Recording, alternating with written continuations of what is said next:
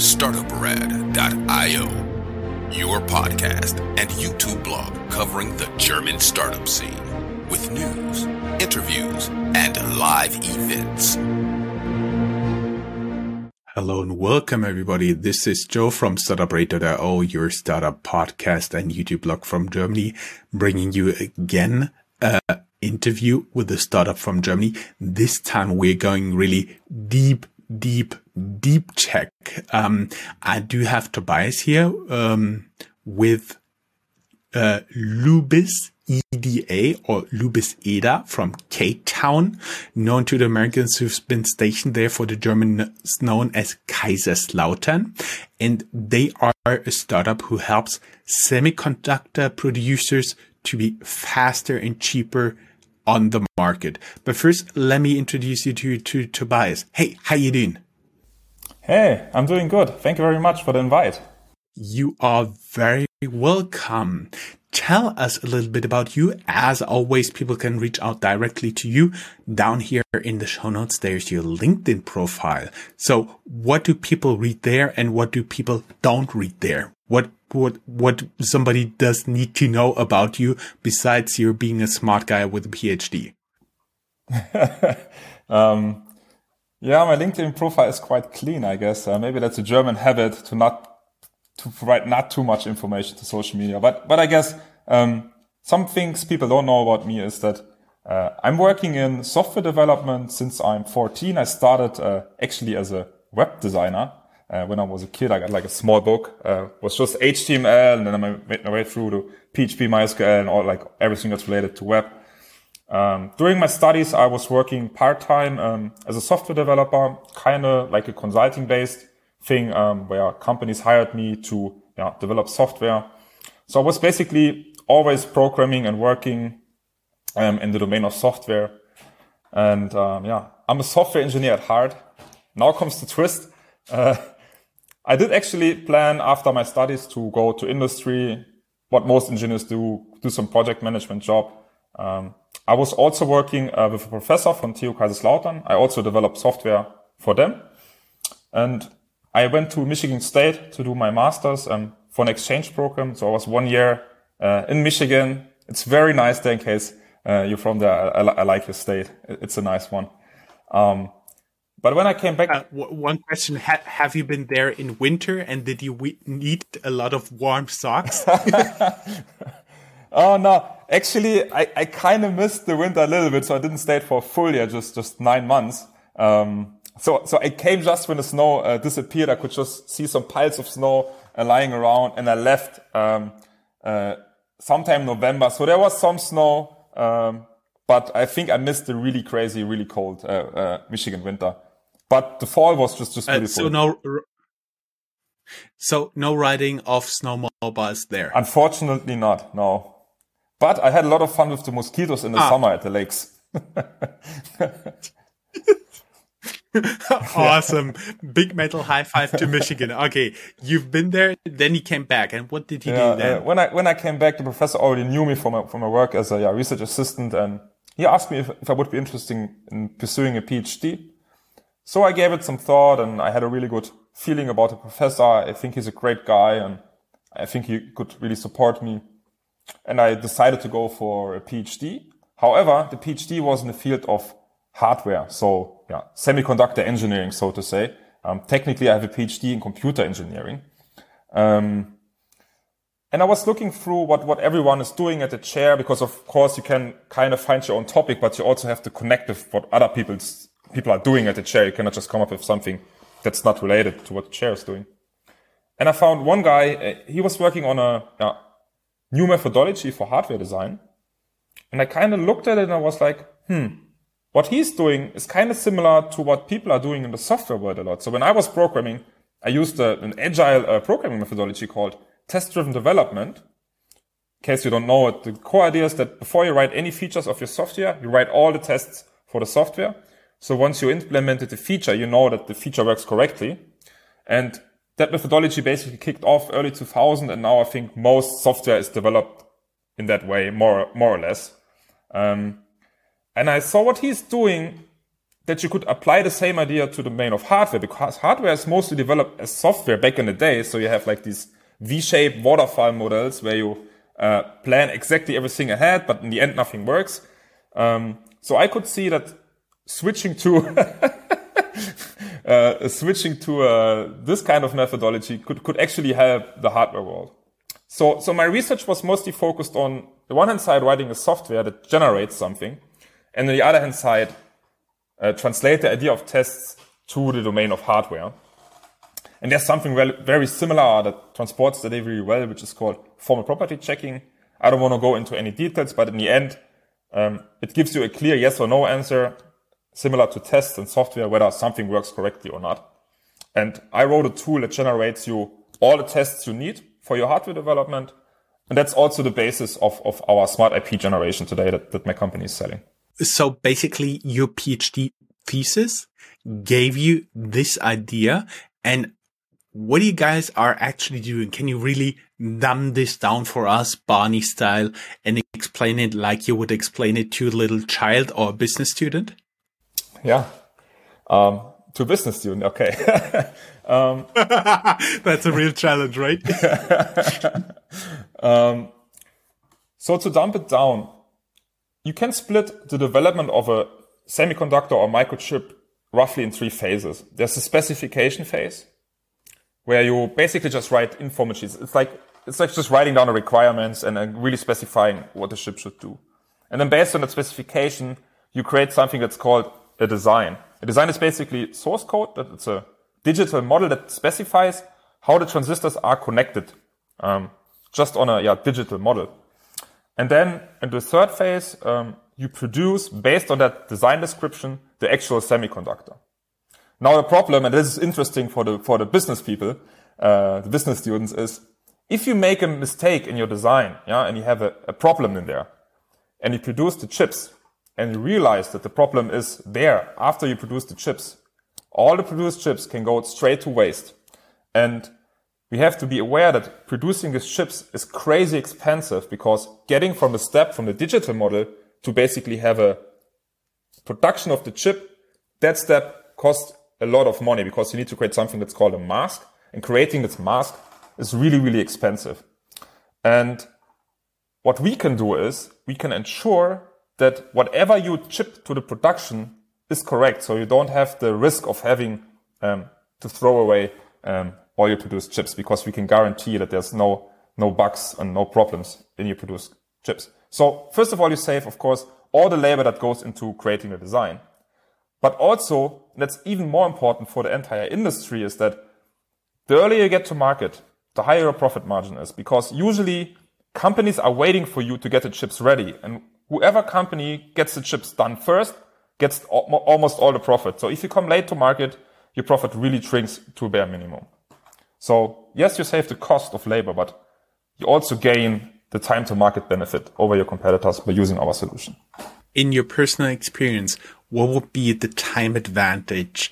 Say cutting down from 3 months to 3 days, or how could a semiconductor producer imagine this here? Conservative estimation is 10% savings of time. But if you're really fast and you really have experience with our tool and our generation, I think you can save up to 20% in time. This is considering that the creation of the design takes about 30 weeks. So this is between a month and 2 months of time savings. And that may not sound that much, but sometimes it happens. Something that's the worst case for every semiconductor company is something called a respin. So before you hand over your design to the production, you will still run a last big test on your design. And if you find a bug, then you go back all the way and you have to go through all the 30 weeks again. And that may happen several times. So, tape out time can actually accumulate if you're really doing a poor job in your design. So with us, you only go through it once, you're even faster, and there's no need for a respin, because we can guarantee that there will be no bugs in the design. Whew, that is pretty cool. And how do you guys actually do this? You have some magic dust that goes over the hardware, and then it all works out fine? So we do 2 different things. So first of all, we can generate a design. So you can start with a graphical user interface, and you can kind of design your what you want to do in a graphical means, and then you can push button, generate a design. That works for simple and easy designs, but usually every or most semiconductor companies have like some niche they're really good at. For example, some companies are really, really good at manual writing really power efficient design, or other companies are really good at writing really performant designs that just can crunch a lot of data. So for them, like a general IP generation doesn't really help them. So we can do something else, and that relates to what I talked about earlier, the test-driven development approach. We can generate them something that we call a verification IP. And if I talk about IP, it's not a pattern or something legal. It just means it's a digital component you can use. It's source code, basically. So we can generate this verification IP, and you can use that to verify whatever you implement in your design. And it's really quick because it uses a different technique than it is used today in the industry. And nobody's using this technique until now because it requires some expert knowledge to create this verification IP. But we can just automatically generate it so everybody can use this improved technique and get done faster with the process. That already sounds pretty magic. Can you give us some idea? You said a certain knowledge. So if now an executive of a semiconductor company listens to this audio podcast or watches the YouTube video, the question is right now, what would they need to change in their processes in order to be faster and almost error-free? Yeah. If you listen to me and you're a CEO of a big company, you don't need to change that much. All you need to do is, instead of getting your verification team on board when the design is partly done, you will get it on board right away when the design process starts. So as soon as the first line of RTL code is done, you will have your verification IP in place. So the design verification team actually would start ahead of the designers and specifies what the designer should do. And the designer can focus on his main task of writing really efficient and really good designs. That's the only thing that will change. And of course, you will need our tool to generate the verification IP. That's of course, mandatory in this case. Mm-hmm. That sounds pretty magic. Basically, you don't need to change a lot of your process. You're faster, and you also minimize the potential errors. Does already customer work with your product, or are you in a beta phase? No, I think we are you could call us, we are in the seed phase. Right now we have 2 co-innovation projects running with customers. They're really interested in our tool, but of course, the first couple of tries with customers, we cannot really say that our tool is perfect yet. It's a good beta phase. So what we will do mostly now, we use it in-house, but also the customer uses it, and we do some projects together. We kind of have the role of a little bit of a consulting and a software company, and we run in parallel with the customers through the project and show them how it works. And if they have questions or if there's a bug in the tool, we fix it right away. This is our current state.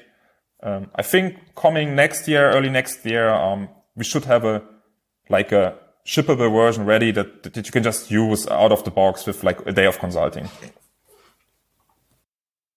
We are there talking right now. We have to tell our audience that we're recording this towards the end of August, but it will only be published in fall. And when you're talking about that, we talk about first quarter 2022. Yes, exactly. Mm-hmm. And basically, then people can go to your website and reach out to you. One question: when you've been telling us that you're something between a consultant and a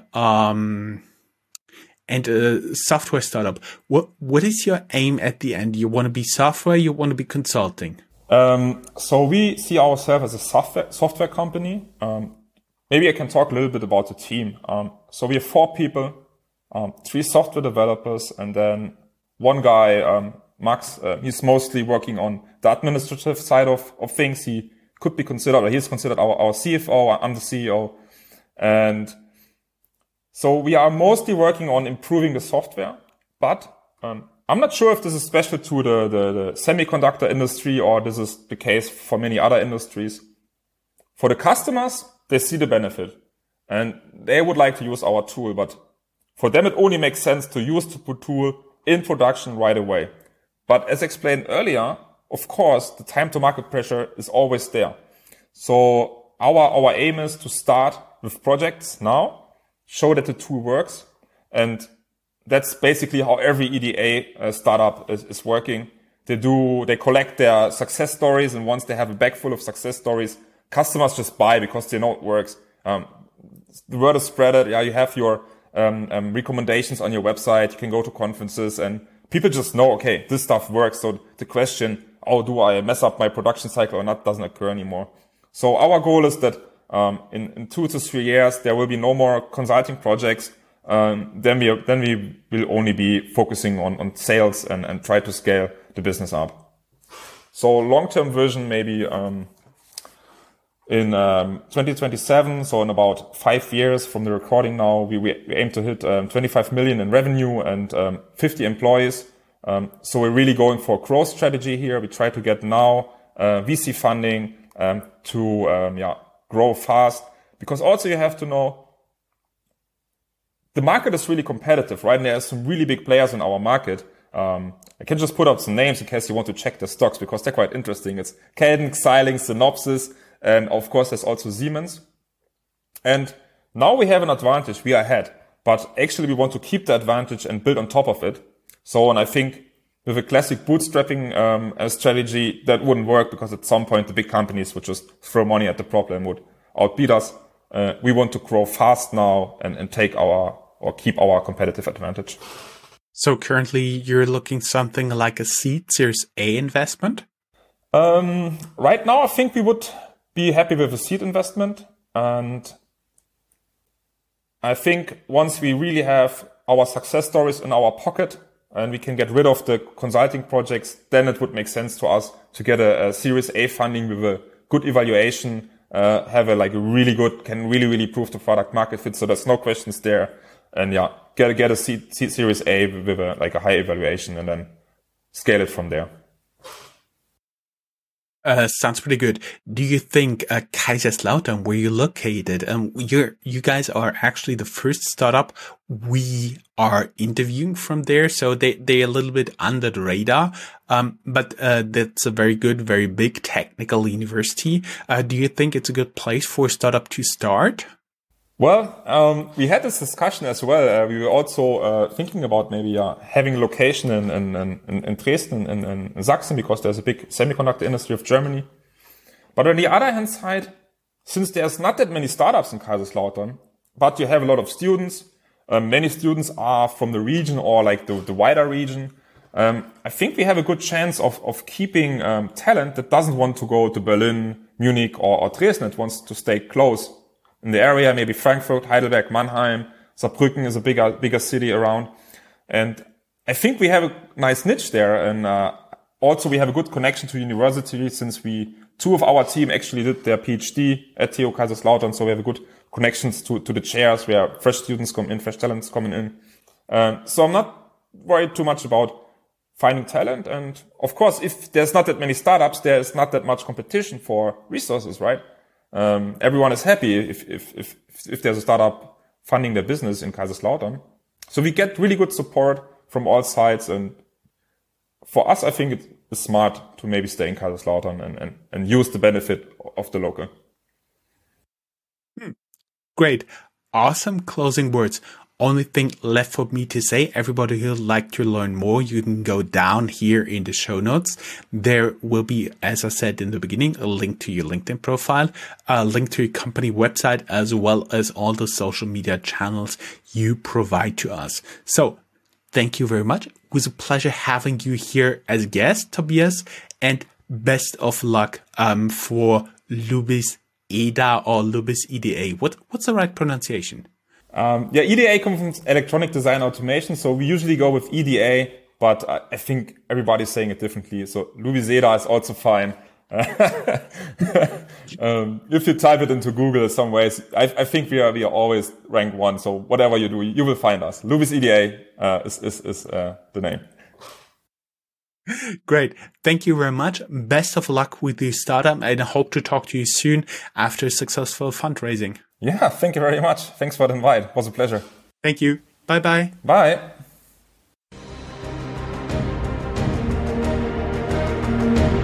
That's all, folks. Find more news, streams, events, and interviews at www.startuprad.io. Remember, sharing is caring.